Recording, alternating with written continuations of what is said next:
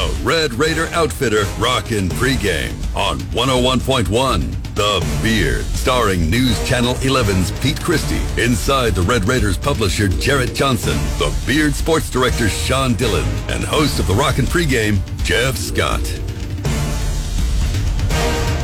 All right, well, hello. Welcome to the Rockin' Pregame. Gosh, it's weird. There's just really nothing going on right now in Texas Tech sports. I don't know what we're going to talk about Happy today, Easter, guys. Jeff. Hey, thank you. Thank you. Thank you very much, Pete. I thought you were going to say Happy New Year when you started that. I was like, what? What are we doing? That's terrible. No, welcome to the Red Raider Outfitter Rockin' Pregame today. Thank you very much. Just simply stated, it is great to be home. It's great to be home. Lubbock, Texas, the state of Texas, Texas Tech University. This is exactly where I want to be.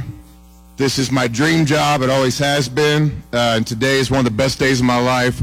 Again, I'm so glad to be home. I'm very, very thankful for this opportunity. It's like when Bear Bryant left Texas A&M in Alabama in his career to go to Alabama. People asked, why is this the move, Coach? And he said, when mama calls, you've got to go home. Texas Tech is my mama, and I'm home, and I'm so glad to be here. And so it was. And the greatest showman on earth, Chris Beard. That guy, when you go back and you listen to that right there, I mean, do you feel like you were duped? Well, honestly, Well, stepmama called. He's got to go to Texas. Yeah, his other mama called. But, I mean, listen, I am fully today is the day of anger. It is perfectly fine today to just let it out and to be angry. You know what? By tomorrow, you go, it's Easter weekend. Let's just get on with it. We'll come in Monday. It'll be fine. We start moving on. But today, part of the grieving process of it all to me, though, the first thing is, just being pissed off about it. But when you hear that, and you bought into it and you believed it, man, he's one of us. Wow, this is the Texas Tech dream. The guy that wants to be here, the guy that it's his dream job. That is what every Texas Tech fan wanted to hear. And then the way it ends up, and he just leaves, and no counteroffer, no nothing, and he goes to an in-conference, in-state, most hated rival from a guy who is Mr. Respect Everything, and it is the ultimate disrespect to Texas Tech and the fan base. I don't know that anybody has ever disrespected Texas Tech and its fans more than Chris Beard. David McWilliams, hold my beer. Right, but I mean, really, David McWilliams, that lived in infamy, and you look back on that now, that doesn't even it doesn't even approach this in any way, and to think how long that's lived on, Well, that's so long ago. Here, so now, something's wrong here. Come over here. I gotta bang something here. I don't know what's wrong. Come over here. Say that. I was just going to say, so now this kind of, with the young kids, this elevates the Texas Tech-Texas rivalry even more now, because David McWilliams was so long ago. So right, yeah. Now we're back to the hate in Texas. Yeah. So, Jarrett, what are your thoughts here today? I mean, like I said, this is the day. This is therapy day. This is where we just talk it out, man, because it sucks. It's not a great. You asked if you thought we were duped. Absolutely. Yeah. I think we all. Those close to me sometimes get on to me for being a little too cynical. Part of that is having been a journalist and been in newspapers for most of my career and all that. Just kind of seen some of the underbelly of things and really gotten cynical. But I was duped by Coach Beard. I believed him. I wrote columns saying basically how genuine he was. I could remember interviewing Mark Adams actually in his office 3 years ago and saying, what strikes me about Coach Beard is how genuine he is. And I can remember at the time feeling it was awkward, where I don't want to put words in Coach Adams' mouth, but I just remember him being kind of like, I never thought about that before. I guess you're right. And I took the bait, hook, line, and sinker. I think a lot of people out here in West Texas did, but I think it's important to put this in the proper context, because if he had gone to North Carolina or the NBA or something like that, then you shake his hand and say, congratulations, right. Red Raider Nation is behind you. But to go to Texas to gut the program the way he has, he took everything but the kitchen sink from the program. And Mark Adams, who at least for now, he's here. He's Right. in Lubbock. Right. He's his name is still on the website, and I think he's one of the leading candidates. Matter of fact, I listed him this morning as one of the leading candidates to become the head coach, the Right. next head coach at Texas Tech, and hopefully they retain Mark Adams in some form or fashion because he's a big part of the success they've had here recently. But the fact that Coach Beard, who we've said gets it, in quotation marks, the fact that he knows the history, obviously, between Texas and Texas Tech as much as really anybody. He knows exactly what he did to this program. Oh, yeah. And he knows exactly what he did to this fan base. He knows exactly what he did to West Texas. It was the ultimate betrayal. Now players are flooding to the transfer portal. Don't be surprised if he poaches players, too. So players yeah. you were rooting for just last year are going to be on the other side. Not just on the other side, but at Texas. Right. Okay? So, you add in the smugness of the normal UT fan, which I have to interact with. I think, Pete, you probably do too. It's just adds another layer to it. I've never really... the David McWilliams thing was before my time. You said kids. I'm no spring chicken.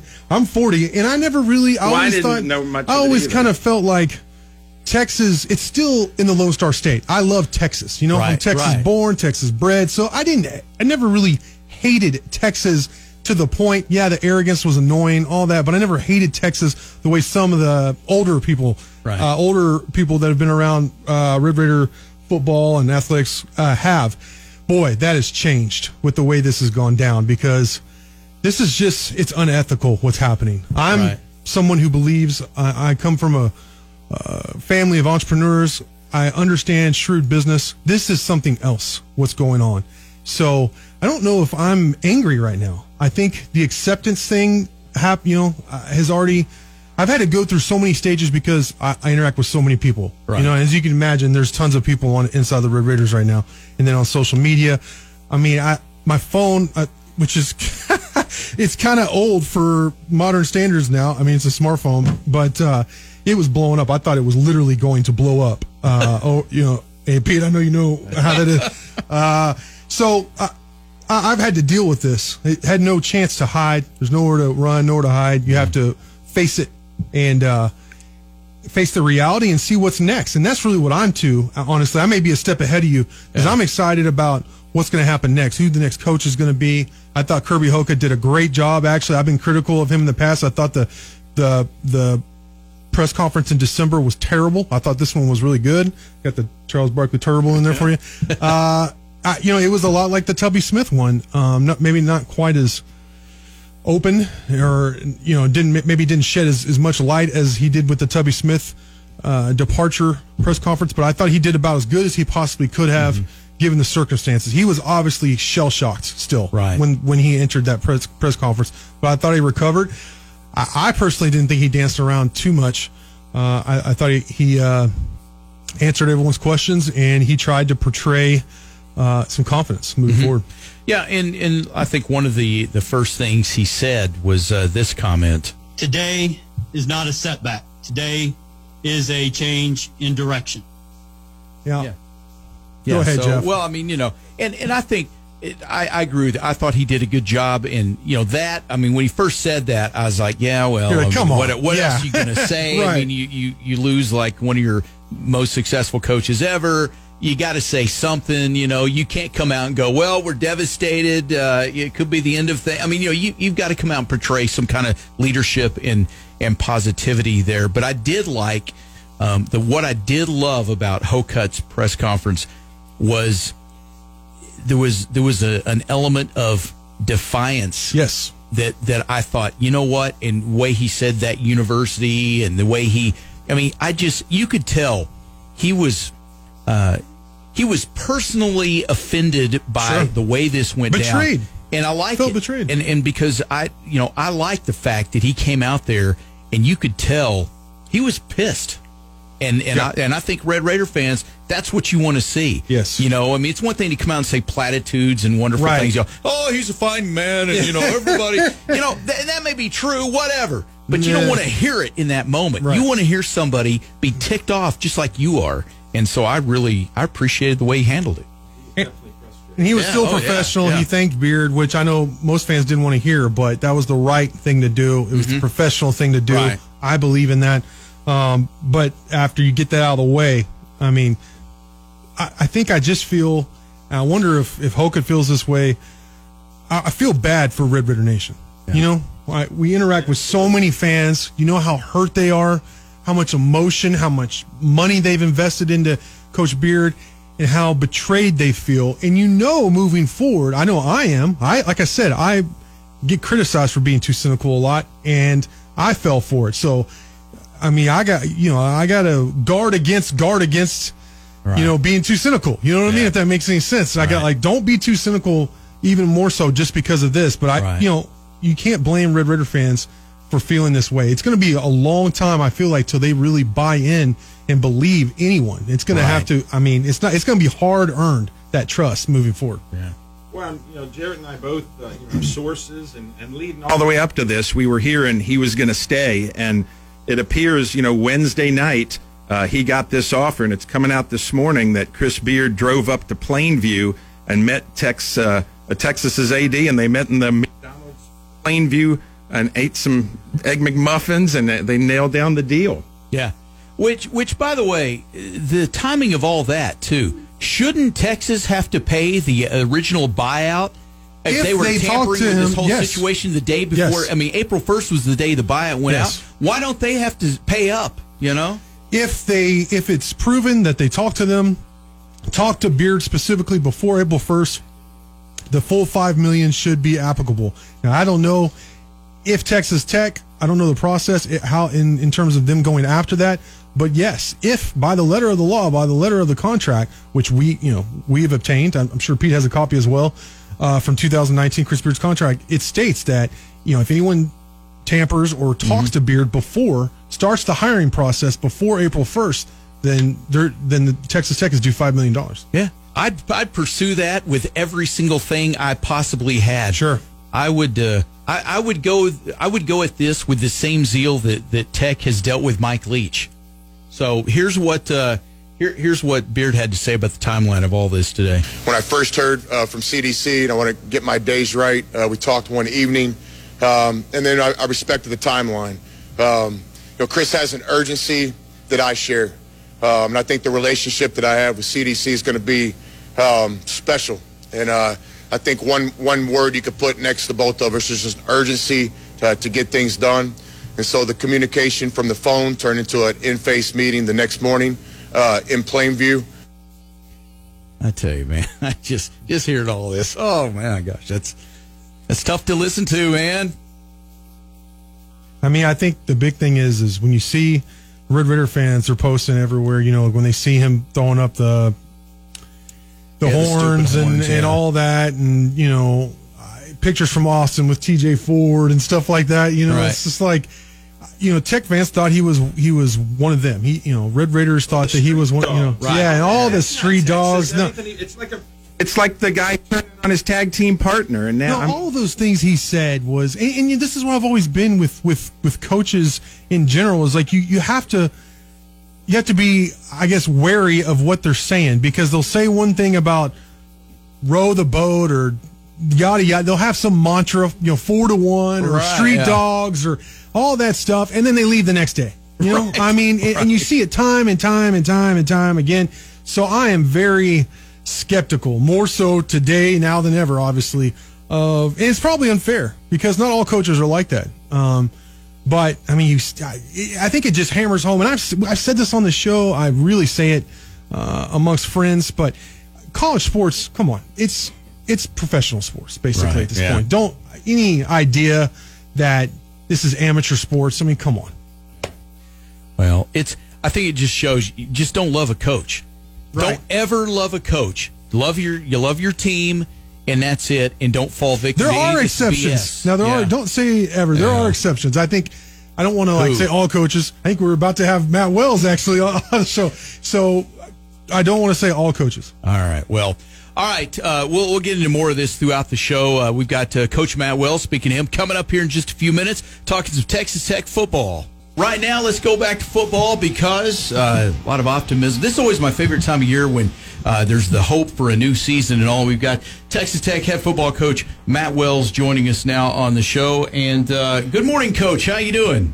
Good morning. How y'all doing? Man, we are, it's a crazy day in Red Raider Nation, that's for sure, but we're glad to have you on the show today. And, just before we start talking some football, but, just a fellow coach, you got any thoughts on Coach Beard leaving? To go to your hated rival, what is in the coaching profession? What is that, is that anything? Do you think about that? Or? Well, obviously, we're all close to the situation. And I think the biggest thing that you just said, I would echo it 1,000 times over. It is our hated rival, isn't it? Yes. Yeah, 100%. And I'm in that same boat. But I'm also very aware and of Chris and his friendship. Coach Beard, to me, he accepted me the minute I got to Lubbock. Helped.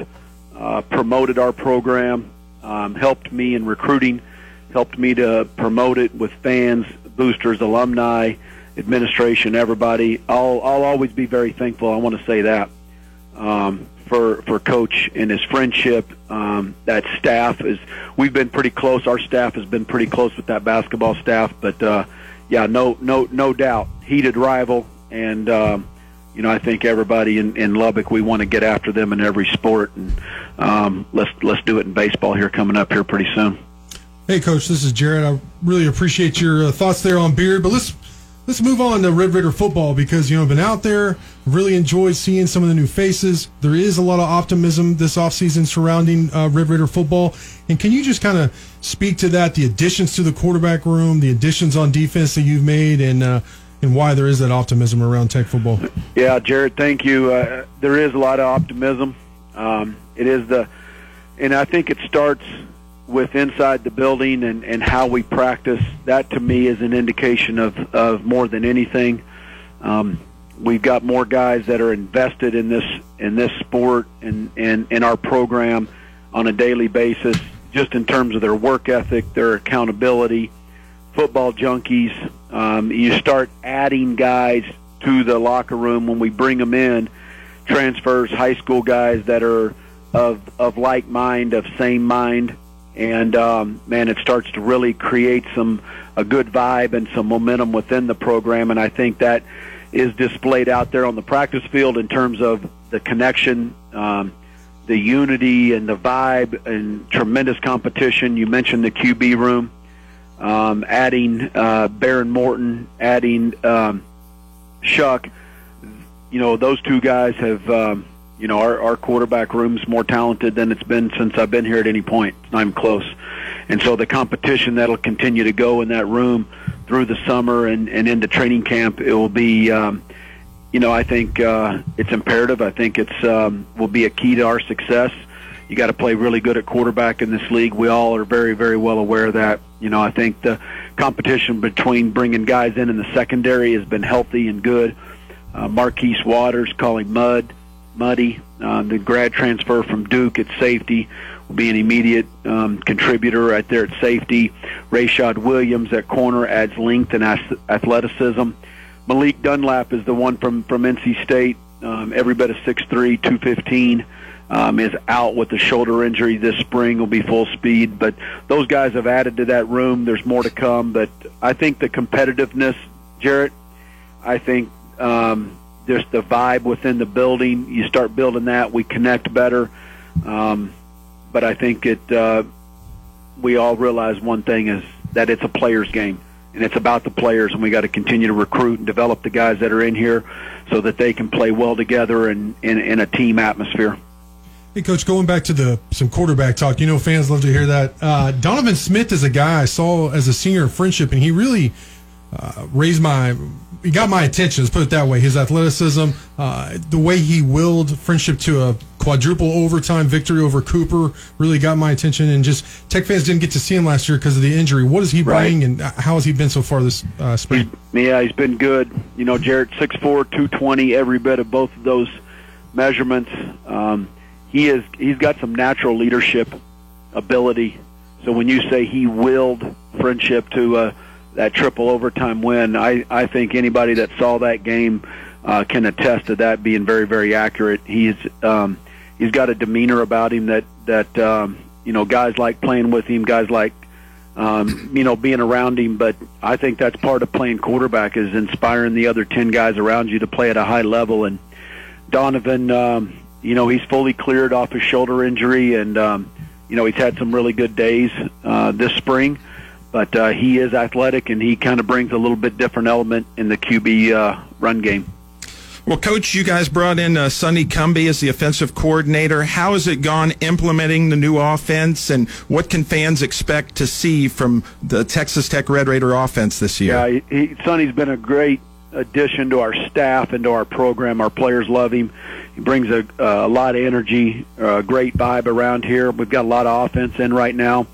Again, it's we want to make this. We're still tailoring it to exactly what our strengths are, and I think that'll be a challenge for Sonny and the offensive staff as we go through the summer to see what we do best and do more of that. But we're certainly going to be aggressive and wide open. There's elements of the air raid. There's spread. We're going to play fast. We're going to play with 2 tight ends at times. We'll play with 4 wides at times. But RPO, play action, throw the ball down the field. But biggest thing is we want to be physical. We want to play fast, and we're going to play. We're going to have fun, and we're going to have fun doing it. And it's been 8 days through spring, 8 practices. I can feel that. They had a good day yesterday. Wednesday was the last day we were out. Offense had a little bit better. I think our defense was ahead of them early in spring. Should be that way because we have more guys back on defense, and it's the same system. Still refining that on defense, but I'm excited. I'm energized by the offense and looking forward to it. And you put good players in that, then we know what the job is on offense, and that's to light the scoreboard up. And we need to be an offense that has that reputation. All right, we're talking with Coach Matt Wells here on the Rockin' Pregame today. Coach, you mentioned the tight ends. Since you guys arrived, that's been kind of a thing, is this tight end in the offense idea. And I don't know that, we haven't seen as much of that maybe as what I thought we would. But now you've had a chance to maybe recruit some guys who are more tailor-made to your idea of utilizing the tight end in the offense. Talk to us a little bit about what you're seeing so far from some of the guys that you have at that position, and do you feel like it's going to be an area of more focus and we might see more of the use of the tight end in the offense? Yeah, let me answer that last question first, and I'll get back to the beginning of it. I think will it be more of a focus? I think that's strictly related to how our tight ends progress and how well they play. And the better they play, I think the more they earn that focus of being a little bit more part of the offense, first and foremost. We're not going to just force that. Going back to, when you said that you haven't seen much of it, I think we need to all realize this, is when we got here, we inherited no tight ends. One guy that was kind of a fullback, type of H-back, Connor Killian, who's on our staff now as a student assistant. And then we moved Dante Thompson from wide out to tight end, and Coach Scholes put 15, 20 pounds on him. And then we recruited Travis Kuntz, who's coming back as a super senior this year, really for his 3rd year here. John Holcomb played last year as a true freshman from Wellington, and the sky's the limit with this guy. I'm really excited about John. We signed the 2 freshman tight ends that actually enrolled in January, 6'8". Mason Tharp's added 19 pounds since he's been here in mid-January. He's 240-some right now.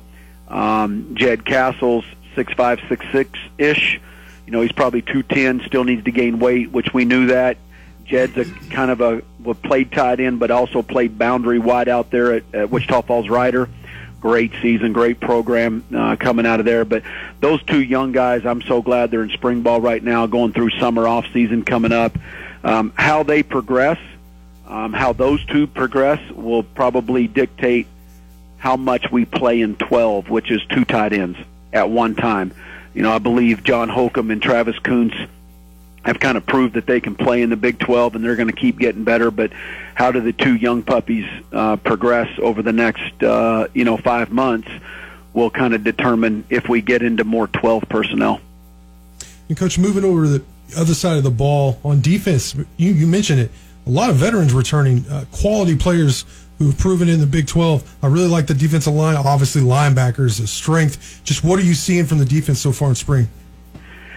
You know, Jarrett, the linebackers are the strength of the defense. You got Rico, Colin Schooler, Jacob Morgenstern, Krishan Merriweather, Brandon Boyer-Randall, Kosai Eldridge, you know, kind of going back and forth between spur and outside linebacker. I mean, those guys have all played and played well. Not just played, but they've played very well.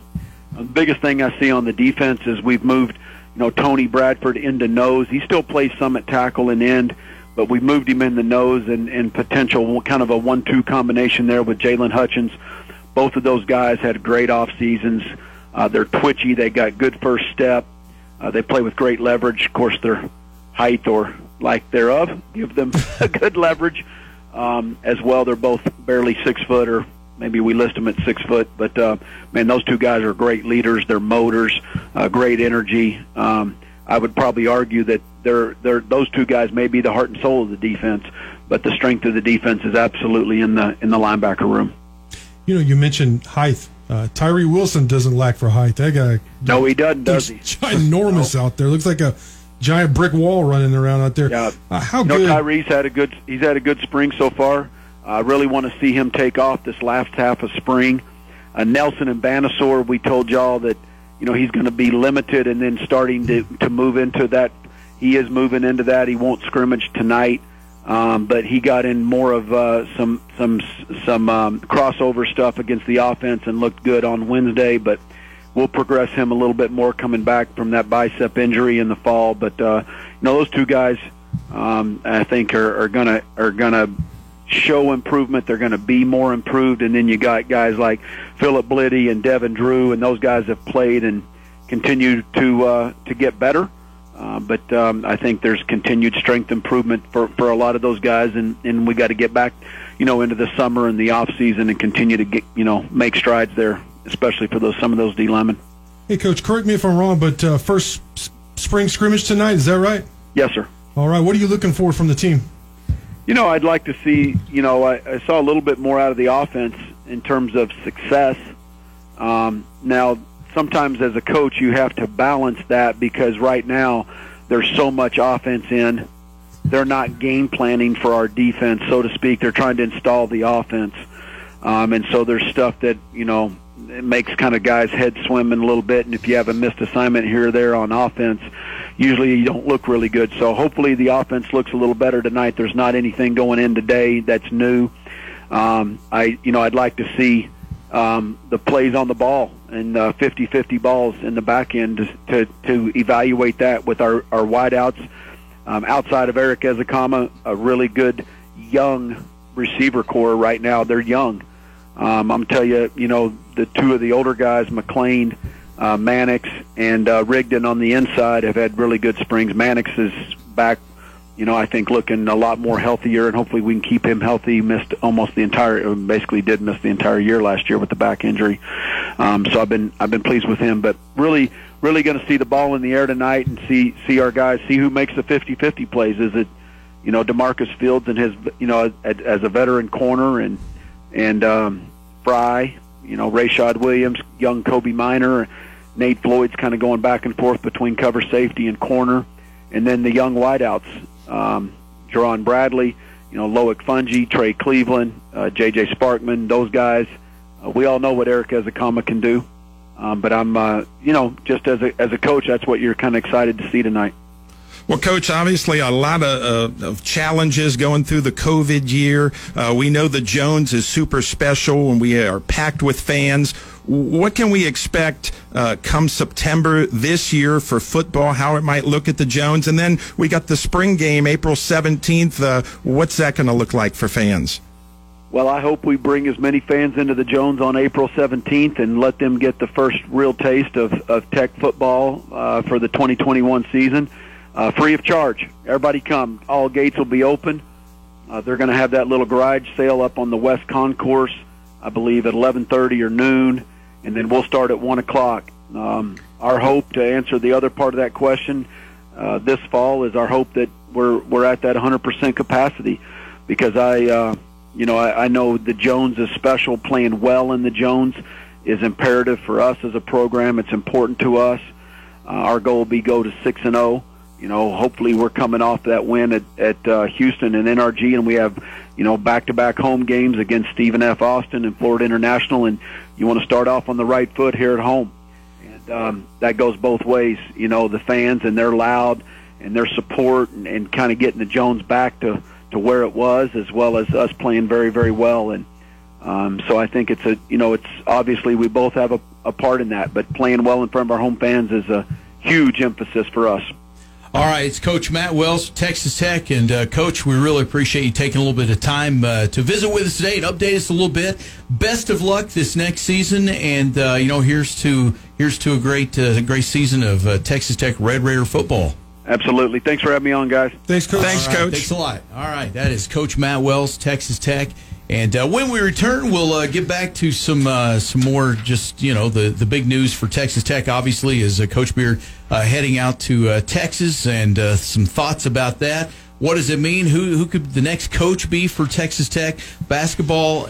We've got some baseball coming up, and also our rocketologist Eric Haslam will be along later on here in the show to talk about the Final Four in the NCAA tournament. We appreciate Coach Matt Wells, Texas Tech football head coach, being on with us. Yeah, it was really nice to see. There does appear to be some things that reason for some optimism there, and because when I don't know that when Wells took over, it really at that point really truly understood the lack of what he was walking depth. into. I mean, really. All the way around. You don't, when you're close to it. You knew it wasn't good, but the depth of how bad the lack of depth. Yeah, the depth of the lack of depth. No, but seriously.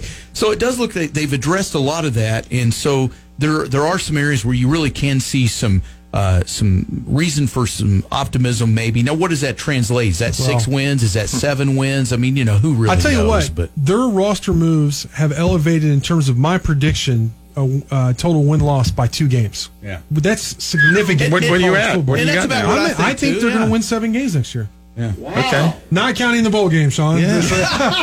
No, but I was the same way. To me, like getting Tyler Shuck was to huge. me, that was at least 1 game and possibly 2 games. Cumbie 2 more. is big. And we talked about how everybody's. They got some huge guys, grown men. It's not just Shuck, but Shuck was, to me, the catalyst, because you don't have a quarterback in the Big 12. And look, I like the other guys; they're talented, but you had to have a veteran guy, a guy who's done it before, who knows. Right. Who's been under fire in those kind of situations, Power 5 against Power 5 talent, and they have it in Shuck. This guy is literally the most talented guy coming out of high school you've had in the modern era of Texas Tech football. Mm-hmm. Go look it up on Inside the Red Raiders for 24/7 Sports. But then, Waters, who we mentioned, beast. Josiah Pierre, he's been out with like a foot injury, but 6'2", 245, and can book. He can run. I mean, it's just they're Power 5. I don't want to go too far. They are legitimate Power 5 players, and you see it at every position group where you didn't see it before. There was always like they were stopping up a hole. Toe would stop up this hole in the leak in the boat, and then you'd have to stop another one. That's what they did for so many years, and that's just not Power 5 football. So. Well, and it always comes down to, you look, if you measure it against Texas Tech itself, it's better than it was. But then you just always have to go, well, is it better? It's better than Kansas, hopefully. But is it better than TCU? Is it going to be better than running back and linebacker is? I'll tell you that right now. Running back and linebackers is, Oklahoma is itself, Iowa State right now.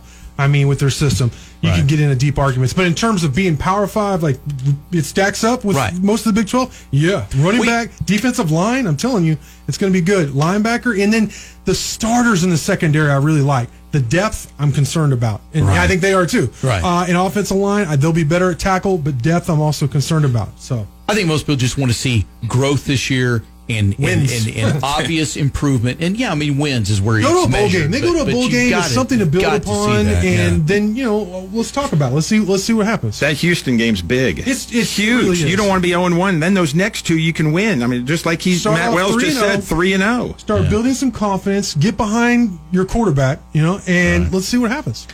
All right, so football. It's really it's nice that at least spring football. We've got the scrimmages coming up and all. But back to basketball, obviously, the big story in Texas Tech land right now is Beard going to Texas. It hurt. It was a gut punch. You take it personally. There's a lot of anger today, and rightly so. You know, the thing I wonder, this to me is going to be one of the interesting things to see play out, because I mean, look, Chris Beard, he's a good coach. Obviously, he's a good coach, but absolutely, one of the things I think will be fascinating to watch play out is that, you know, when he came to Tech and you know, this is his dream job and all the stuff he said, but he played off so much of the underdog, the street dog mentality, the chip on your shoulder kind of stuff. That plays well at Tech, because Texas Tech, Lubbock in general, we are a chip on our shoulder kind of people compared to the rest of the state. Because more so now than ever. Right. The rest of the state, you know, in any area, they always go, Lubbock's the middle of nowhere. The dirt blows. You guys, you know, so you're always living here with a chip on your shoulder. Well, he comes in with that, and you're like, man, he understands us. Yeah. But was that a whole bunch of BS? Did he just know that and he used that? Because when you go to Texas, they don't see themselves as chip on his shoulder. They don't see themselves as underdogs and street dogs. They see themselves as the most elite of the elite. They think that they are the greatest at everything, and they're clearly not. Look at the record. But can he go there, and does the way he coaches, you know, is he going to be able to tap into something there? That's why I thought Lubbock was a perfect fit for him at Texas Tech, because of that way he embodied that underdog mentality. Is that going to play at Texas? I find it hard to believe, and maybe he'll recruit different players, but I find it hard to believe that his tough-nosed style of coaching, I mean, we saw it on the sideline where it didn't always resonate with his players, even the players at Tech. When you extrapolate that to Texas players this past year needing safe spaces during the game, it's hard to see how that will jive. Now, he'll recruit his own players. Chris Beard's a very good coach. I'm not going to act like he's not a good coach all of a sudden. He's a great coach. He's one of the best in the country. That's why it's one of the reasons for such people are so upset. But I think there are reasons, there are tangible reasons that we brought up even while he was still here, that for concerns with his coaching style. I mean, since the national championship game, I mean, what was he, 18-17 in Big 12 play? Yeah. You know, I mean, he showed struggles in late games, which we saw against Arkansas. You know, that was something we saw, a pattern we saw throughout the season play out in the tournament, and it was a big reason why they lost, was they couldn't get it done, couldn't execute in late game situations, couldn't execute at the end of first halves even, and you know, I had stories. We criticized Beard not calling a timeout then. He was criticized for the way he handled the end of the national championship. Now, it's hard to criticize a man who takes you to your first Final Four, just took you to your first Elite Eight, all that. So I think there are reasons to be like, whoa, I don't know. You know, I don't know if this offense is going to be great at Texas. Are these star recruits going to want to go play in this offense? Right. Are they going to be willing to like, the secret is in the dirt and all those platitudes and stuff? Yeah. I don't know. I mean, I think that's one of the most interesting things, compelling things. Just if you step away from the emotion, like, is this going to work? I don't know. That's what I'm saying. Will he go down there and invent a new? I think he's capable of that. He's a highly intelligent human being. So to me, he is the Garth Brooks of coaching. Garth Brooks is whoa, don't be talking about Garth Brooks here. But what I'm saying is Garth Brooks is the ultimate showman. I mean, he's really good at what he does. I thought you had friends in low places. No, but I'm saying he's a showman. There you go. That's better. And he knows how to create excitement, and he knows. And I think Beard, I don't know that we knew at the time that he was a great showman, but I think now, after everything's played out, I think we see that he's a guy who's very capable of creating this, and that's probably important in coaching now. But that goes back to that feeling of being duped. But is he going to be able to create some kind of a rallying cry like he did himself, here? Like, I'm sure he'll come up with something. Can he come up with that at Texas? You know. Hey, Chris Beard agreed to a 7-year, $35 million contract to be the Longhorns coach. The contract calls for Beard to earn a base salary of $5 million in each year of the deal, plus incentives, and is about 70% guaranteed. Now is that surprising that it's that close to what Tech was paying him? Well, Hoke had said it wasn't about money. Yeah, I mean, I wasn't expecting $6 or $7 million, so I guess that's about what I was expecting. Yeah.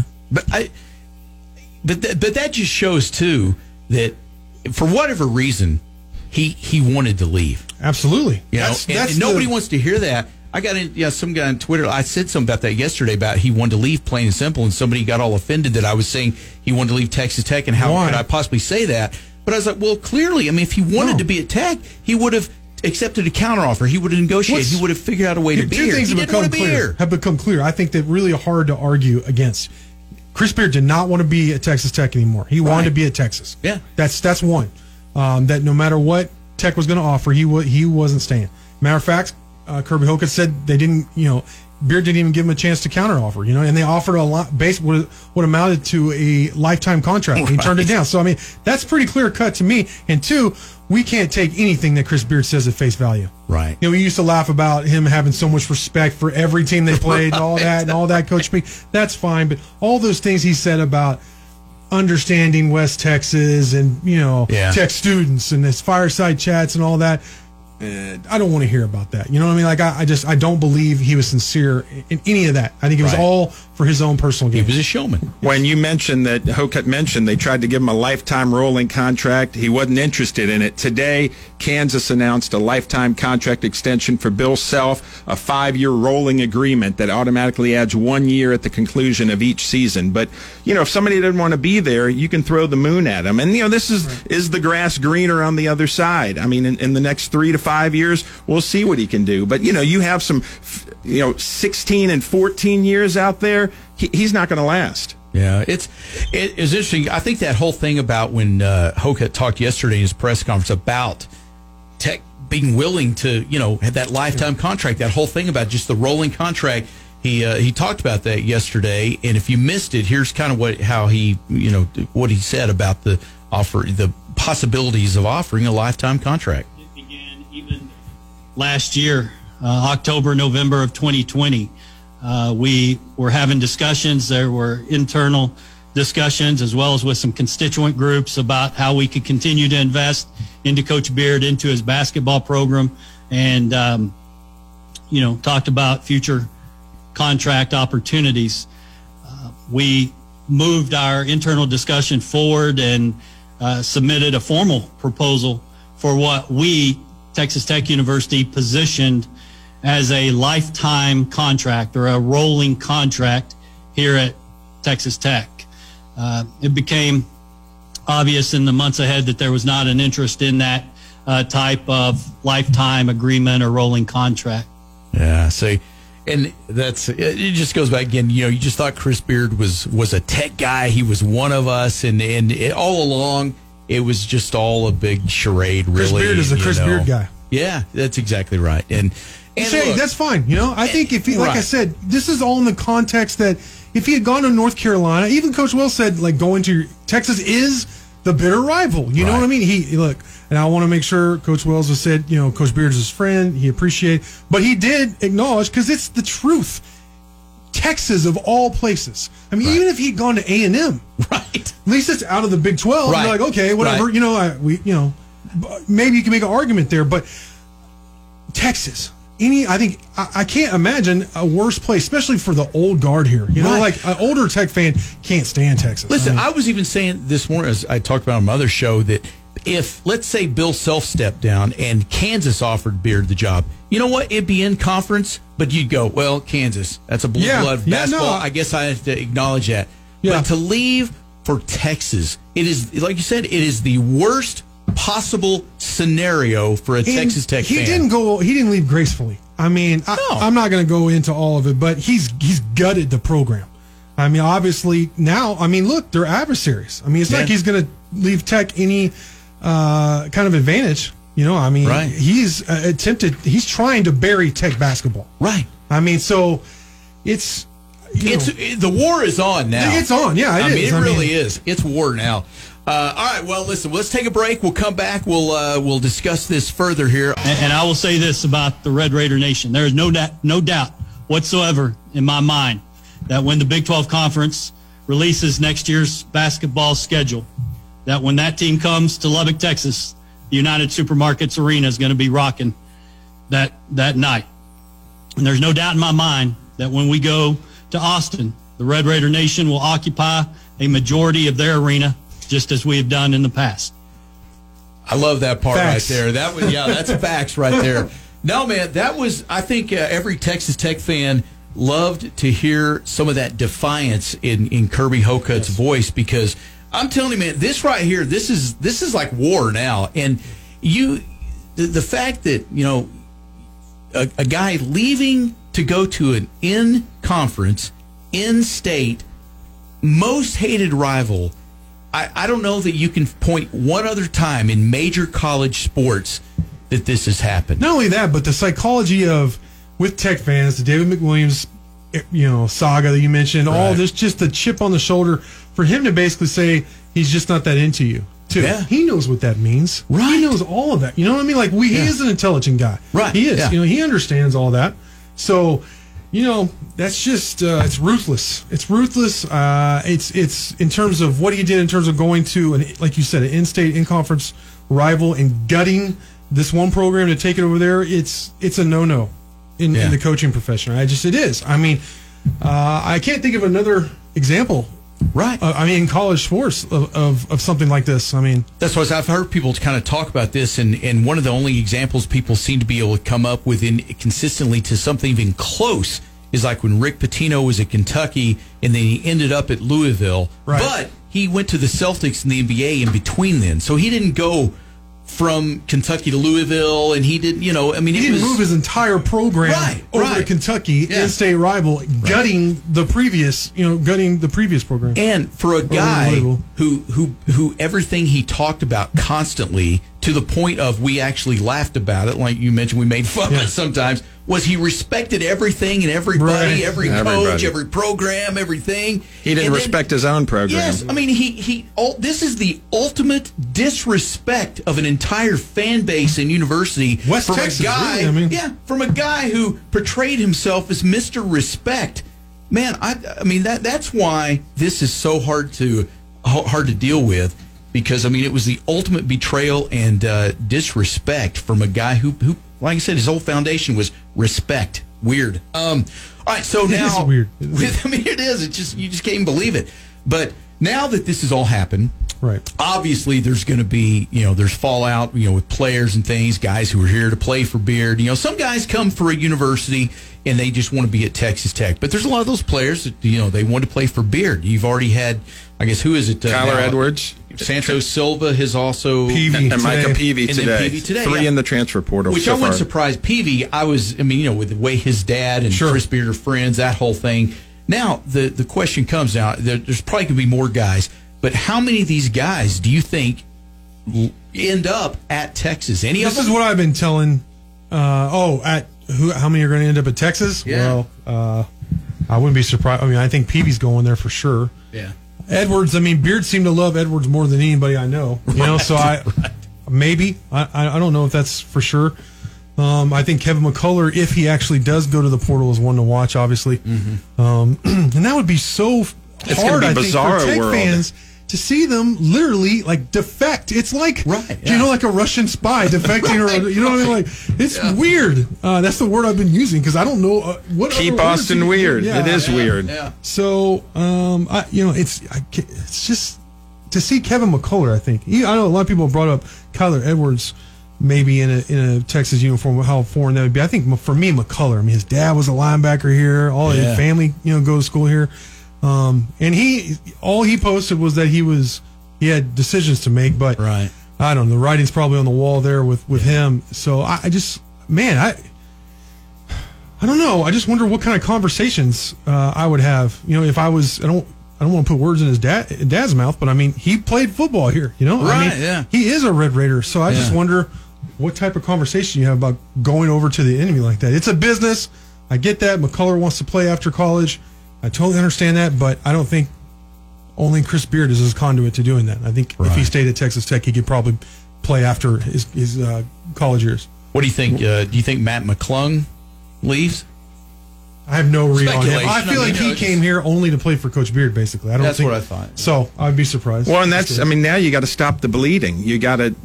I don't know. I've heard that. Well, no, when I say that, I say in the sense of, they got the search committee. They got this 4-person search with Hokut, Skuvenik. Do you like that? Do you like the committee, or are you? I don't. Let me. Tony Battie and Dusty Womble. Those Yeah. are the four. What do you think? Well, I don't know. I mean, I like it.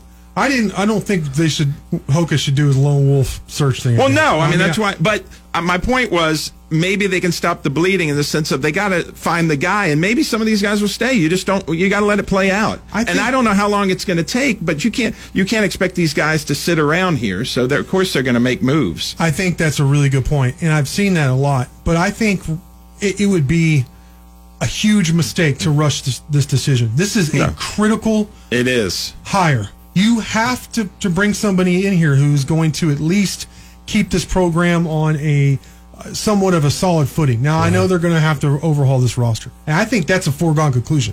I don't think whether you hire a guy in 5 days or 15 days, I don't think these guys, they came here to play for Coach Beard. So I think you already have a major roster overhaul on your hands. You have to get the right guy to lead your program, or the program's just going to fall back into obscurity. I mean, that's what will happen. I mean, it's all about the coach in college sports. I mean, I believe that in my bones. So one of the good things for Tech is that we lament all the transfers and everything. There's over 1,000 guys in the transfer portal now.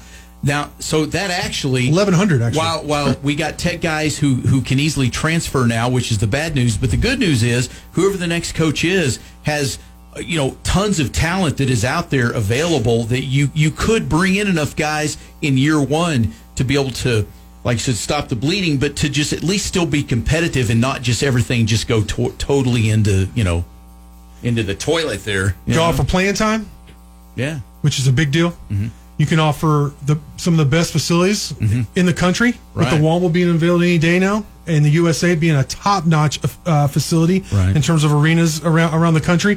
A rabid fan base, and the opportunity to play in the Big 12, which is one of the best conferences in the country. I mean, just a step away from the league. Right. I would crush that. All right, I come from a family of salesmen. It doesn't take a great salesman to crush that on the recruiting trail. Yeah. I mean, really, you could bring in some really good players to this program. So who do you guys like? I mean, this is all, again, it's early speculation. I mean, you hear Mark Adams sticking around, maybe becoming the head coach. Who do you like? I confirmed last night Mark Adams wants the job. Okay. He wants to be the coach. That's huge. That's huge because I've heard that he did, but it's different hearing it and confirming it. I've confirmed it. He would love the job. And, Matt Mooney's come out and spoke highly about him. Noren Sodiasi, obviously the guys on the team. Can he run for president? Is it too late? Love that Can we guy. go back north, man? He made a good point. It's not the person. It's not about the program. It's about, I mean, all those guys have come out and said. Keenan said this is the tweet when Norrance talked about Adams should be the guy, should get a look. Even Keenan Evans was like, this is it. All the tweets people are talking about, this is the tweet. Yeah. So. Well, and was it Norrance that said the thing? One of them said, I think it was him, but the deal about where Beard was 4-1. But Mark Adams is 5-1, like he's an assassin. He's next level. Oh wow! One of the players said that was Sorrells, wasn't it? It might have been Sorrells. In that video, that was great. Yes, Sorrells was amazing. Of course, he's a Red Raider. Yeah. He mentioned he loves Beard and all that, but he's a Red Raider, obviously, with his family ties. So, I was really happy to see that some of those former players really rally and stay loyal to Texas Tech. I think they were respectful to Coach Beard, but Todrick Gocher was shocked. He said, that was in that. Todrick Gocher, you're talking about running for president. That's a solid guy I've met here in Lubbock, to be honest. I mean, so it's been interesting to see what some of those former players say. So so Mark Adams. I mean, if there's a guy who could maybe, as PG said, stop the bleeding, but I mean, a guy who's there who could add some stability, like with current players, guys they're currently recruiting, maybe Jalen Tyson, guys like that, where he could say, look, we're going to continue this thing and maybe keep that stability. But let's say if he's not the guy. Who do you like? Because I tell you, I wouldn't mind Kelvin Sampson coming to Tech. Have you seen his buyout? Listen, I haven't seen his buyout. Well, I'm just talking about just from a pure coaching standpoint. I have to live it. I don't want to say this and be rude, but I got to be realistic about it. Mm-hmm. His buyout is unrealistic for Texas Tech. What is it anyway? I haven't even seen it's weird. It's like the remainder of his contract, which he has like 5 years left at $3 million per. They're not going to pay. You can't pay that, right? And that's honestly from his perspective.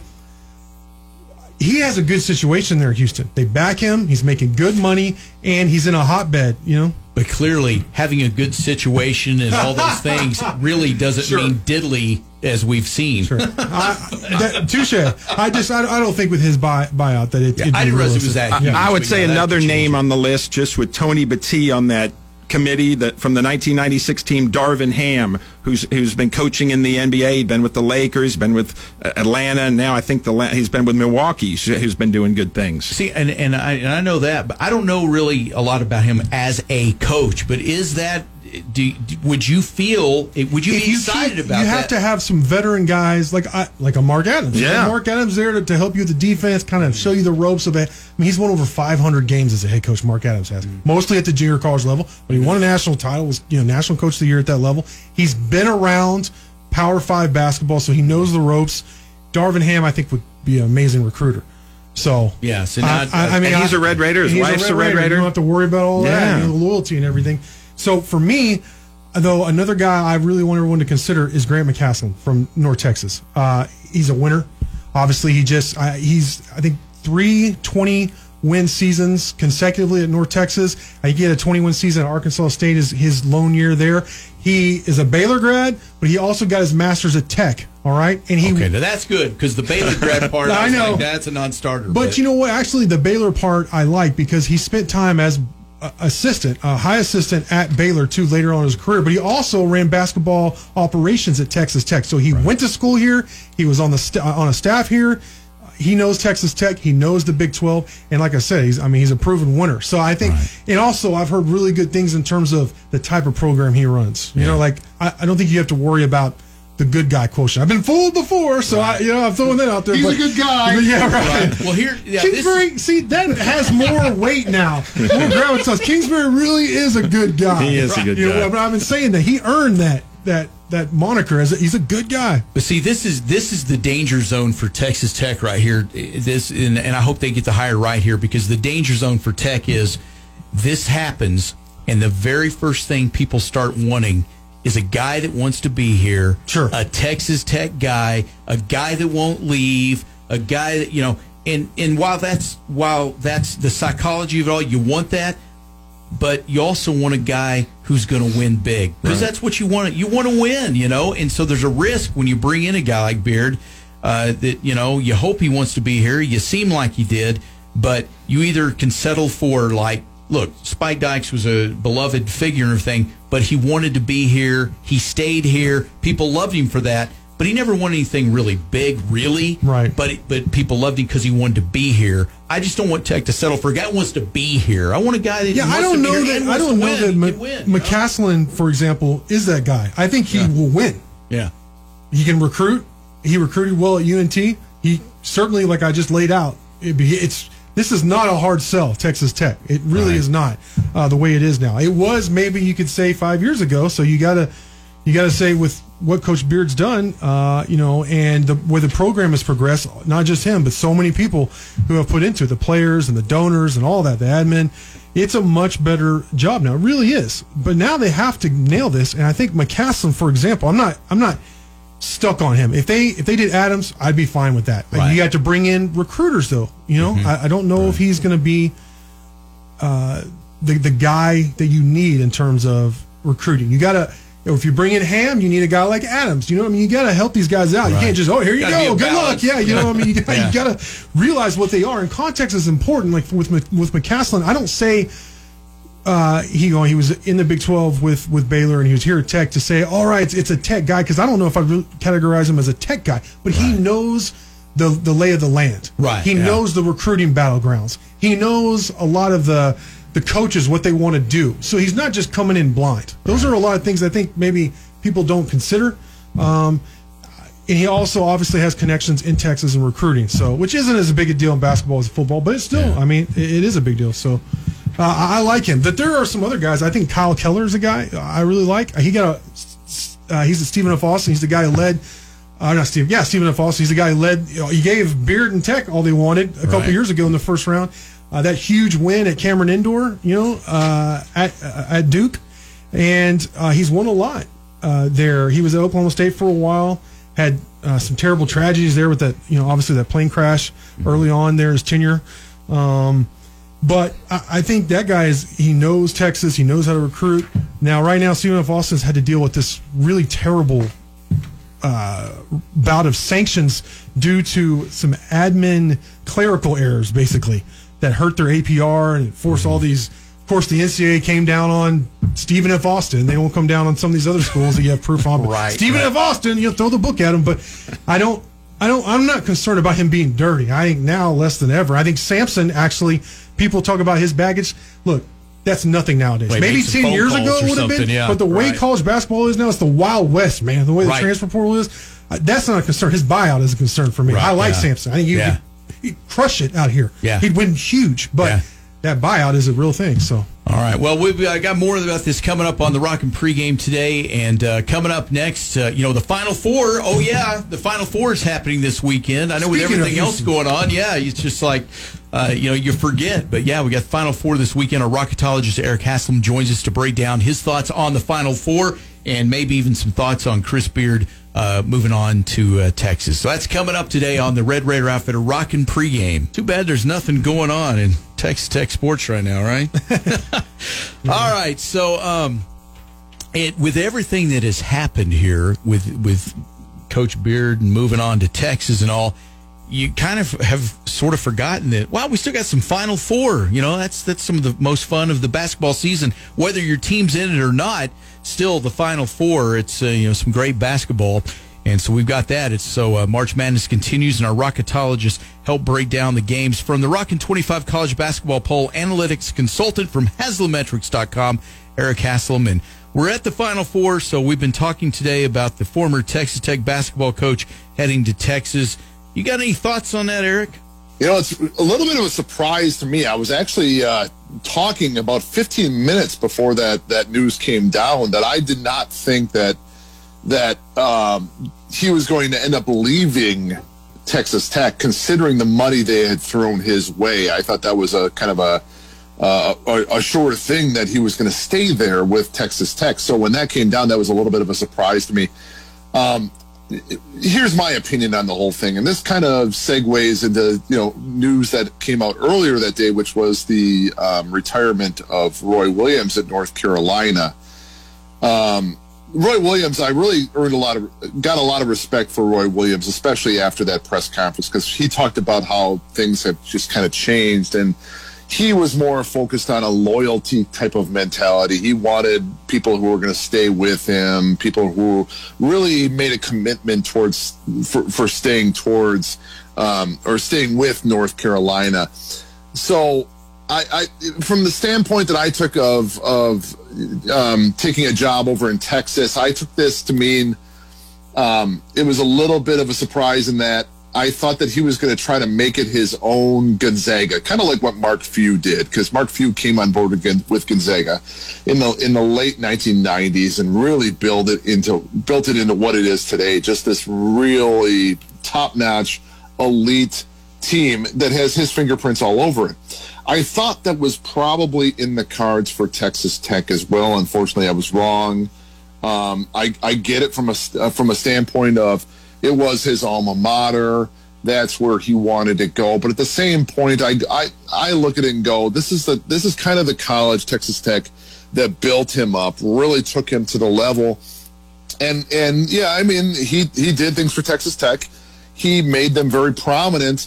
But at the same time, he didn't quite finish the job. And that's where I kind of look at it and said, I kind of thought he would take that Mark Few mentality, turn it into this elite superpower like Gonzaga is, and then it would always be his forevermore. He'd basically be called a god at Texas Tech. But, he just chose a different route. I don't necessarily agree with it. A lot of people would probably very much agree with it and say that's just the way things are in this world.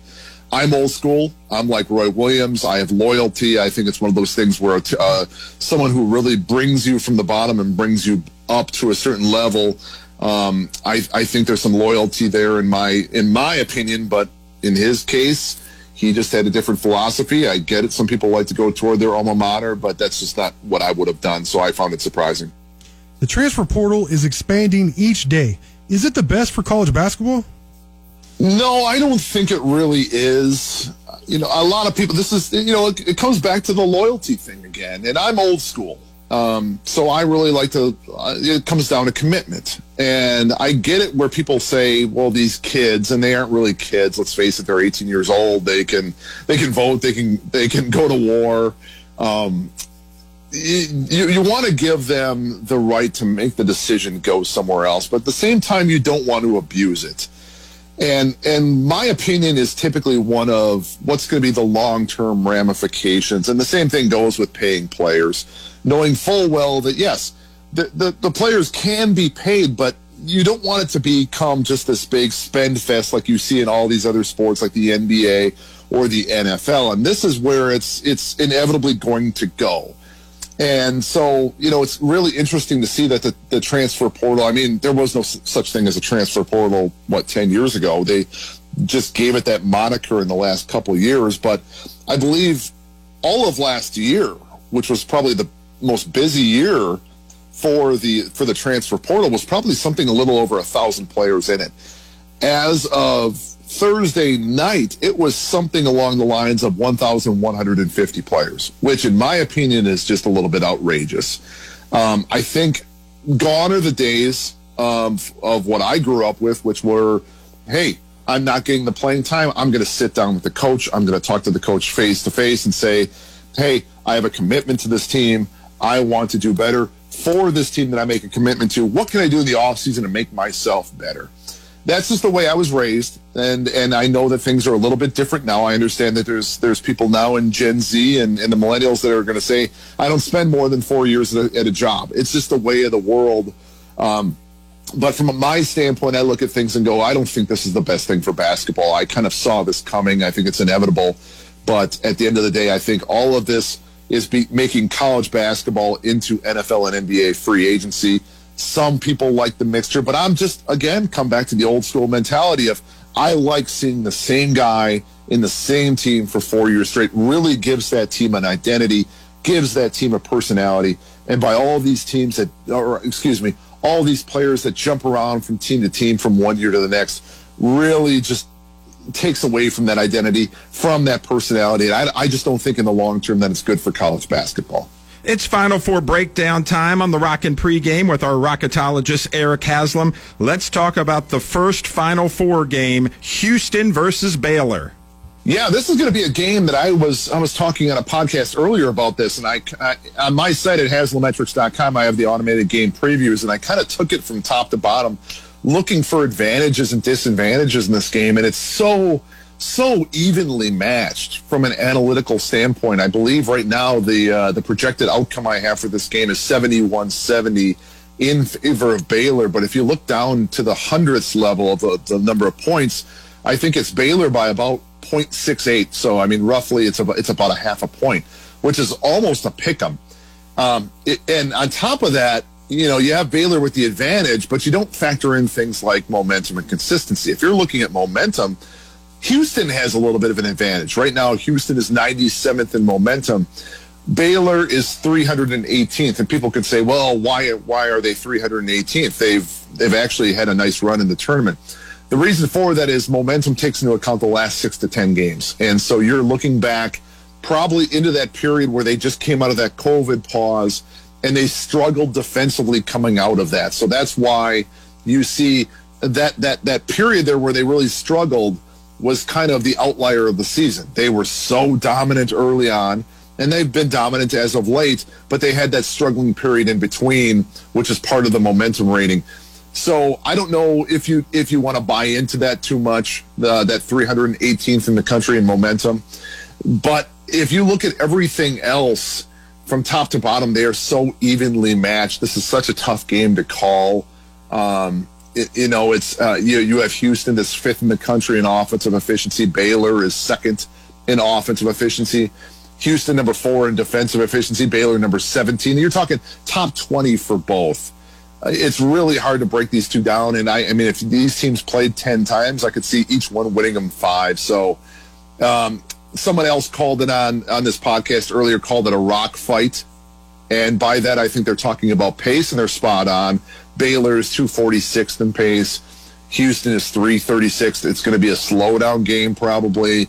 I don't know if anyone's going to want to push the tempo so much, but You know, the way Baylor has been playing in the tournament, it's really hard to bet against them. A lot of people have pinpointed that big game between Baylor and Gonzaga that they wanted earlier. It got canceled earlier because of COVID back in January or December or whenever it was.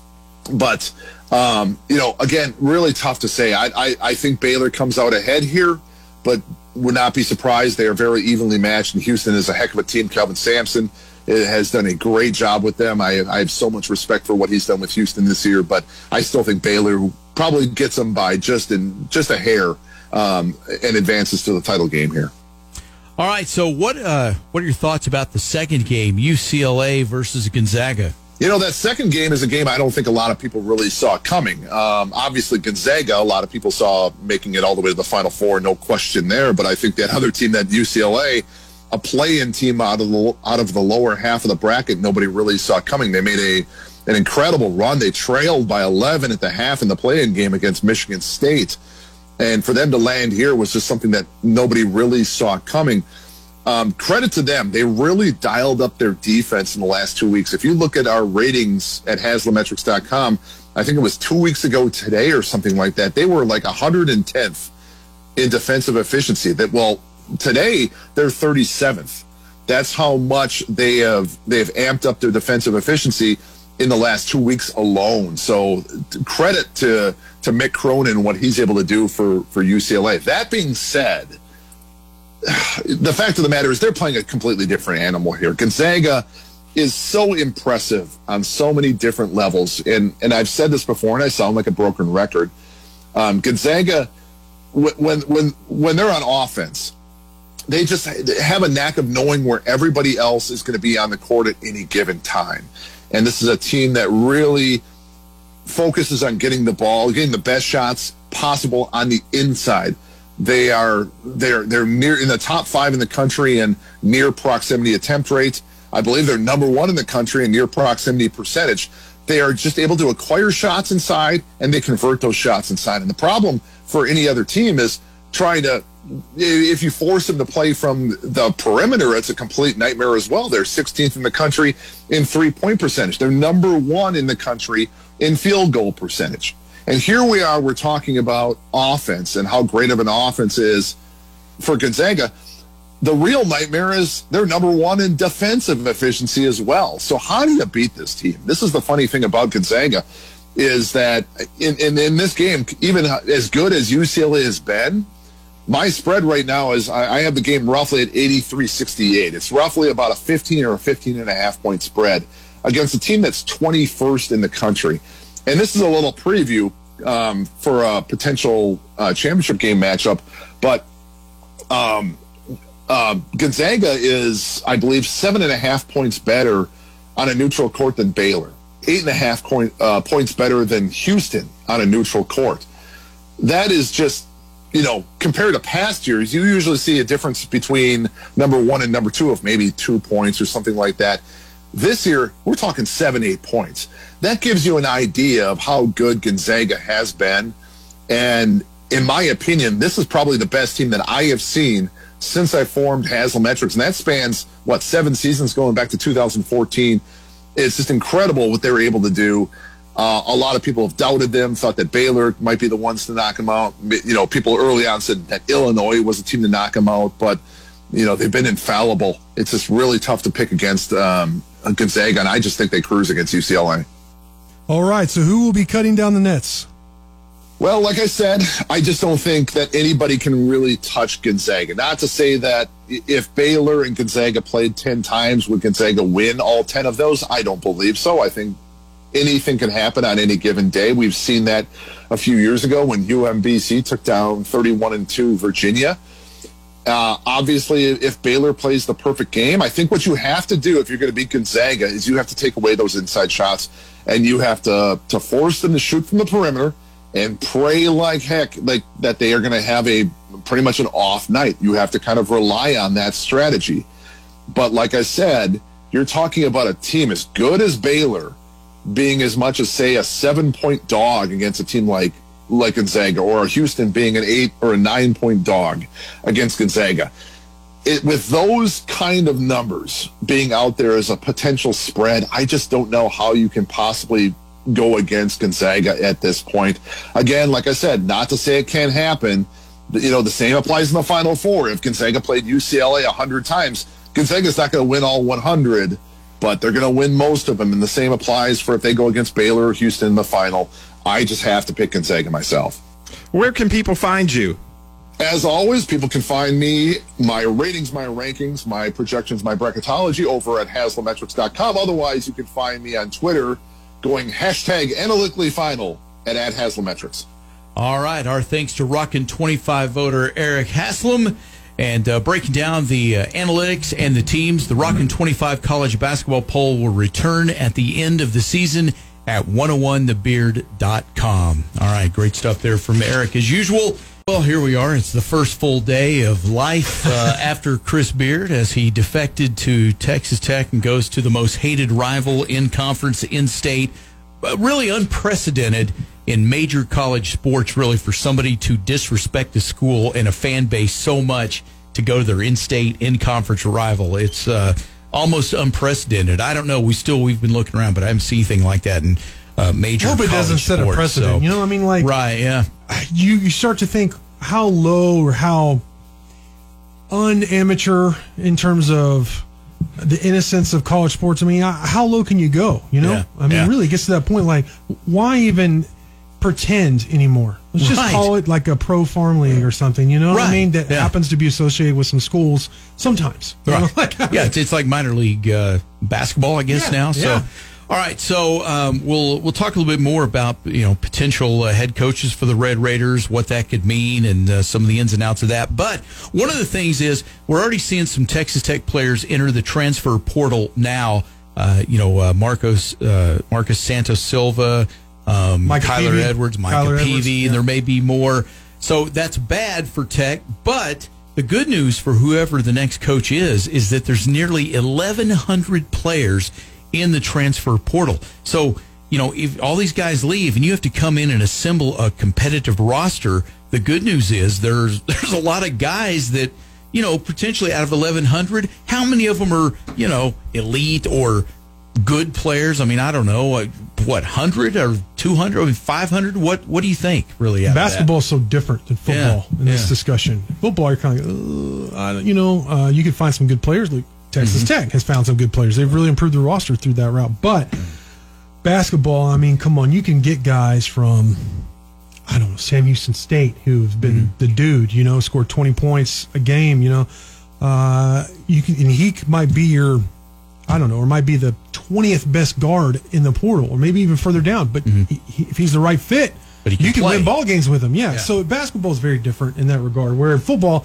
if you're looking at the 20th or 25th guy in a certain position, I mean, I don't know. You might as well just develop a younger guy on your roster, I feel like. So it's different. There are a lot of quality players. I'm actually fully expecting Texas Tech to have to basically almost completely recreate the roster. I mean, to me, I've already accepted that reality. I think a lot of people, I was just answering in a chat on Inside the Red Raiders that asking how many people do they need to retain to have a successful season next year. And my answer was 0, which they're not going to like. But because I really do think they could build a roster to be, at least to build upon a program, just to have a starting point. I'm not saying they're going to necessarily go to the tournament or anything like that in that first season, but you can get the ball rolling. And I'm already accepted the fact most, if not all, the guys are gone. Right. The players. I think you that's have the to do that. expectation, yeah. I think that's healthy. I don't know. Some people, I don't think so. I think people are, hurry up and get a coach in here so we can keep some guys. That's very short-sighted in my humble opinion. I think you got to get this coaching hire right. I think that's number one. Got to get the hire right. Yeah. Well, so with 1,100 players in there, is it even, I'm going to ask this question, and it may be completely premature and stupid to ask this particular question, but I'm going to do it anyway. What do the Red Raiders need to target in the transfer portal? I mean, what do you do? You just you got to find a whole team in the transfer portal? Veterans with experience that have skins on the wall, not guys who you're hoping will develop into a player. I think you need all of it, obviously, after what I just said. But I mean, if you want to have a respectable season and be able to build and recruit off that season and whoever the new coach is going to be and all that, I think you have to bring in some veterans because that's what college basketball is about. And you see all these freshmen come in and they're ballyhooed, understandably so because they're talent. But then they get beat by less heralded, veteran, older players. So I think that's, to me, I would look for veteran guys who have shown they've already done it before. Okay, if you could look at the remaining guys on the roster right now, and you had to pick the one guy that is still on the roster as of this moment, if you're the new coach coming in, who's the one guy that you really hope that you can convince to stay? Who's that guy? It's easy for me, Pete. Kevin McCullough. I mean, he's got Tech ties. He does so many things for you. He's a glue kind of guy. He's a good guy by all accounts. He's a warrior. He really is. I mean, he's the kind of guy that you can build your roster and your program around. Really, he is. I know he's not maybe the most sexy in terms of scoring and all that, but he's a good scorer. He's a good defender, a good rebounder, good locker room guy. You know, I don't know if he's going to stay. Like I said, I'm already expecting everybody to be gone. So, but if you could keep one guy, it'd be Kevin McCullough. Pete, what do you totally exactly. agree with that? I mean, I mean, he's improved leaps and bounds year after year. I think he's the guy for sure. All right. Well, a lot of this, we're not going to know a lot of this, like, needs and different things. I mean, it depends on how many guys that ultimately do enter the portal, who the new coach ends up being, his philosophy, what he's trying to do. There's a lot of just unknowns. It's all speculation at this point. But as long as we're speculating, let's just get to it. As far as the next head coach, earlier in the show we talked about it. I mean, I think there's a lot of support for Mark Adams staying on. What's your take on all this? Well, Pete? and I confirmed that he stayed and that he would like to he wants the job. He wants the job, and so you got to look at that. I mean, obviously, Chris Beard did a lot, but Batman has Robin, and he did a lot of good things with defense. And obviously, he's been a coach, did great things at Howard Junior College. Has a great resume, and the players love him. The players love him, and that says a lot too. And he knows Chris Beard. He knows a lot about Chris Beard, the secrets, the ins, the outs. He knows his weakness, and he's like Lex Luthor. If Chris Beard is Superman, he knows the kryptonite, and I think that's important. Also, you're keeping a big part of Chris Beard's success away from Texas, which is Mark Adams' basically position as a defensive coordinator. Right. I mean, even Coach Beard allowed himself to admit that Coach Adams has been the mastermind in terms of the defense, and that what a great coach Coach Adams is. I mean, he is a great coach. He's won a national championship at the junior college level. He's been like a director of operations at Texas Tech. He's been around. He's won over I don't know if a lot of people know this, but he's won over 500 games as a head coach. Now, it wasn't at the Division I level, but he has a lot of chops in terms of as an assistant and in other positions at the Power 5 or Power 6 and in Division I level. So this guy knows what he's doing, okay? Yeah. My only concern, and I don't know if this is unfounded or not, would be recruiting. You have to surround him with some energetic guys who are going to hit the recruiting trail and be able to sell your brand, all those shiny new facilities you have and all that. But that's doable. Right. I think the hard part is finding the guy who could really, I think he would be so healing too if he won. Right. This is somebody a lot like Sonny Cumbie in terms of as an offensive coordinator for the football program. I mean, that made a lot of people feel better. Yeah. Right, wrong, right, or indifferent. I've actually come around to see some tangible reasons for him being here, which I was skeptical of when Cumbie was hired. Now, as we know with X's and O's, he's got it. Yeah. So I think he makes a lot of sense. And guys like Keenan Evans, solid. I'm just telling you right now. I mean, I feel he's a solid dude, really good person. Norris, come on. Justin Gray, another solid, great guy. Justin Gray, that guy's another guy who can run for president in my book. That guy's great. All are behind Mark Adams. All would like to see him get a shot, and I would too. Yeah.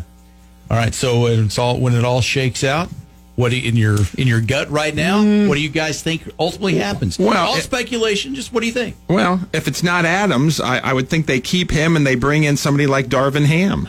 Okay. All right. Yeah. I mentioned McCaslin. I think he's right up at the top. I mean, and for a lot of reasons before he's at UNT, just led them to their first ever NCAA championship or victory. First NCAA game victory. Yeah. And Conference USA championship. He's won, I think, 3 consecutive seasons in a row before this season.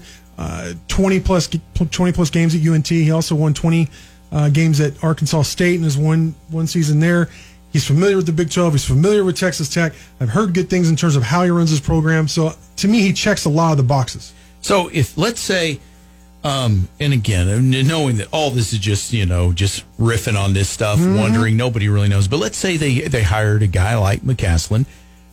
What are the chances that Mark Adams would stick around, or they would even want Mark Adams to be their defensive guy, and stay on the staff? I don't know that they would. Coaches have their own guys a lot of times, but I think that would, on my part, that would just purely be speculation. I mean, Adams has shown that he's willing to do that. I think he's been like, I don't know if it was it the first year was a year off where he was part of Tubby Smith's program. I think there's some part where he overlapped a couple of coaches before. He's shown a willingness to do that. That's my point. Yeah, okay. Can't remember exactly who it was or what the timeline was. He doesn't seem like a huge ego guy or something. No, we all have our egos, right? And he has had a lot of success, but compared to some of the conversations he did box that bear that time. Right, he knocked him out. I appreciate him. That shows that he can. He has some charisma. He does some fun things, and apparently he used to be a boxer back in the day. Oh wow, okay. Yeah. Well, that's points right there. If nothing else. All right. Well, we'll watch it closely. It's going to be, once you get past the to me, again, I keep calling this the day of anger. Yesterday was the day of sadness, and then the anger set in. So I think we go through today, but then after that, you got to look to the future and start seeing where this really plays out. So it'll be fun to see what happens. Well, maybe fun's a strong word, but it'll be interesting to see how it plays. Sure. Entertaining. Well, and the problem is, you were angry yesterday. Today, Texas introduced Beard. You see him throwing his horns up, and in the coming days, you might hear some of these players or in the weeks in the transfer portal going to Texas. That's going to bring the anger back up and bring it even more. So we're going to go through each other too. We're going to go through stages, and then it'll come back when they come here, when Tech goes there. So I mean, this is like, you break up with a girlfriend and then you're going to see her around town and stuff. Yeah, with your friend. And you think that guy's a doofus, and maybe he is or isn't. So yeah. Oh, boy, buckle up. It's going to be fun, isn't it? I can't wait. All right. Well, let's talk some baseball. How about that Red Raider baseball? It'll be a nice palate cleanser, if only for a moment. Coming up next. Red Raider baseball. Keep your hand on your gun.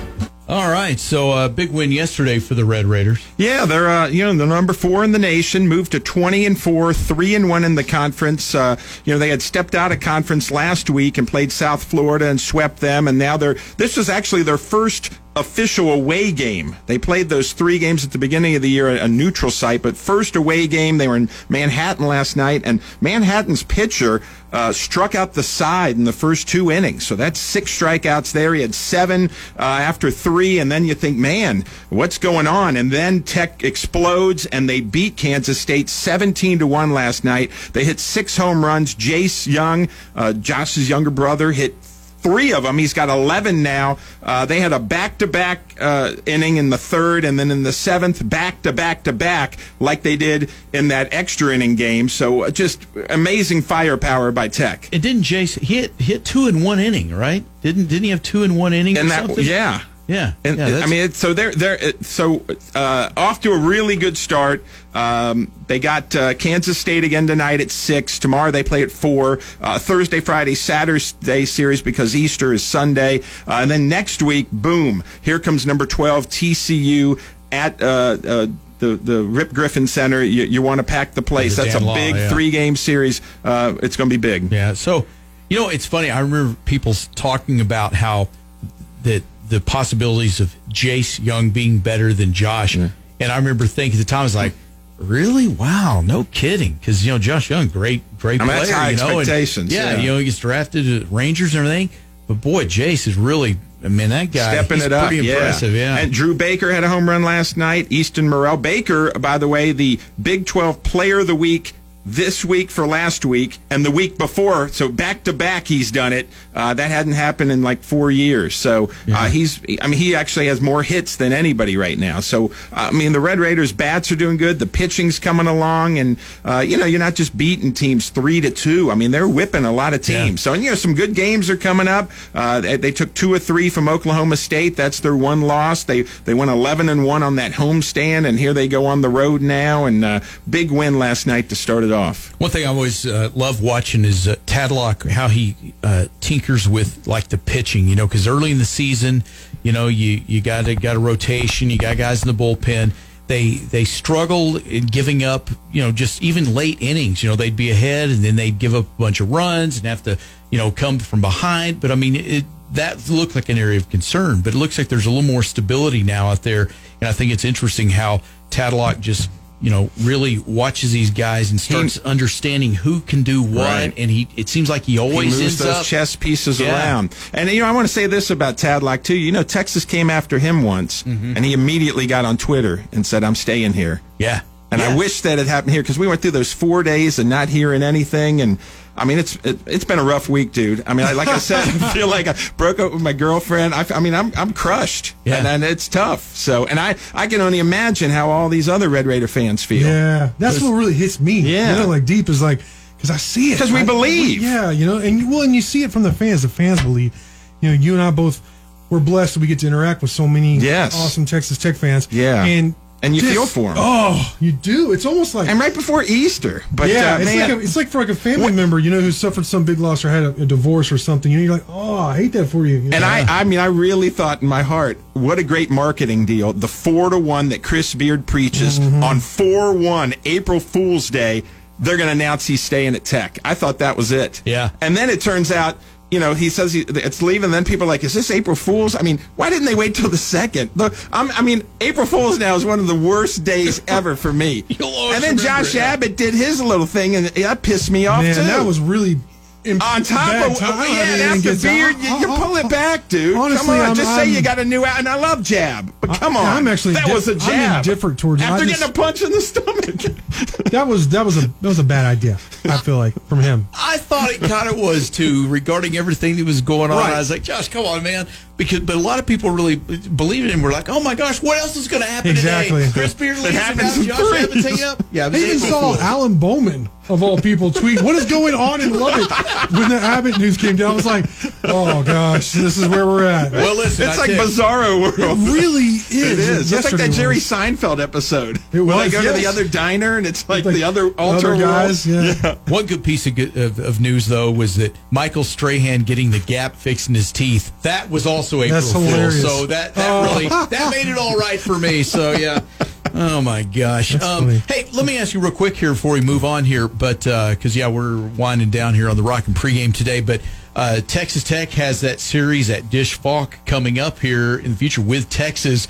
You think there's any added excitement to the baseball series because of all the stuff that's happened with Beard? I think the entire rivalry has amped up, but that was already going to be a huge series anyways. Definitely. They're 5th. So that's April 30th, May 1st, May 2nd. But right now, the Tech softball team's in Austin. So they lost last night 5-0, but they play again tonight. So maybe Beard will go by and watch both. Yeah. Flash the hook 'em horns. Yeah. Oh, gosh. All right. Just can't get past it, man. I know. Why not? We talked about it, too, about he was most loved. Does he even care that he would be the most hated? And apparently he didn't. He does not. Hero to zero in a matter of moments. Never seen anything like it before. All right, so there you go. When we come back here, it's the full court press. So that's always 4 questions. There's no hedging. There's no pushing, pulling, nothing like that. No push pulling, Pete. So don't even think about it because it is not allowed. Okay? Don't look at me. That's Jarrett. There's no hedging either. Known for a good push pull. All right, it's a full court press. No, it's 4 questions and too much information. Maybe even a yank. This whole line of thinking is terrible. All right, we'll get to that. Plus, coming up around 1 o'clock, your chance to win Billy Madison's money. We've got another winning word for you there to win Billy Madison's money. Chance at $1,000. Judy Keck actually won $1,000, so that's kind of cool. So it can happen, and you could win it as well.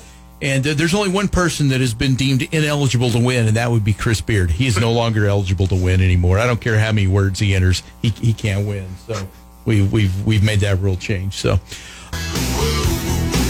a little Bon Jovi there for you, Pete. I love you're a big that. Bon Jovi And fan. Yeah. You just lifted my spirits. Yeah. All right. Just Thank when I you. thought this day couldn't get any darker, you played Bon Jovi. You pulled me out of the cesspool. I love you, man. Jeff. Oh, wow. Lay your hand. Wait a minute. Never mind. I was going to make a Bon Jovi right. Sammy I didn't want to Hagar? go there, yeah. All right. Pete, your love is like bad medicine. All right. That's all I got. Okay. All right. Moving along. Please. Full Court Press. 4 questions, no hedging. You're on the record because it's the Full Court Press. Jeff, number of runs for the Red Raiders for the rest of the K-State series. 2 games left. All right, They so- scored 17 last night. Okay, so I'm going to say that there's going to be at least one of the 2 games where they don't score what you're going to think they're going to score. It's going to be a little more lower score, but there's going to be one they still erupt. I'm going to go 18. I think they score like 12-ish in one of these games and 6-ish in the other. Ish. Pete, total number of homers for the Red Raiders for the rest of the series. Who said there'd be math? I'm going to go. They had 6 last night, so I'll go 4 and 3. I'll go with 7. No math for Jarrett because he has always said he thought there would be no math. No Bon Jovi. Make for a good day. Who's going to win the NCAA championship and by how many points? Hate to be Captain Obvious, but I'm going to go with Gonzaga. I will say this, though. I am intrigued by the idea of either Baylor's shot-making ability and good defense or Houston's defense and rebounding ability, how they might give Gonzaga a run for their money. Finally, for everyone, when the dust settles, who will be the new head coach of the Red Raider basketball team? Mark Adams. Let's just go for it. See, that's what I was going to say, Mark Adams. I just think he's the guy. What do you think, Pete? I agree. He's loyal. He knows the system, and he knows all of Chris Beard's ins and outs, the nooks and crannies of the what is that, English muffin. So he knows what to do, and he can keep it on track. And maybe a lot of these guys would stay, and I think he's the guy. He stabilize things and still be a good coach. Yeah. And that, my friends, is your Full Court Press.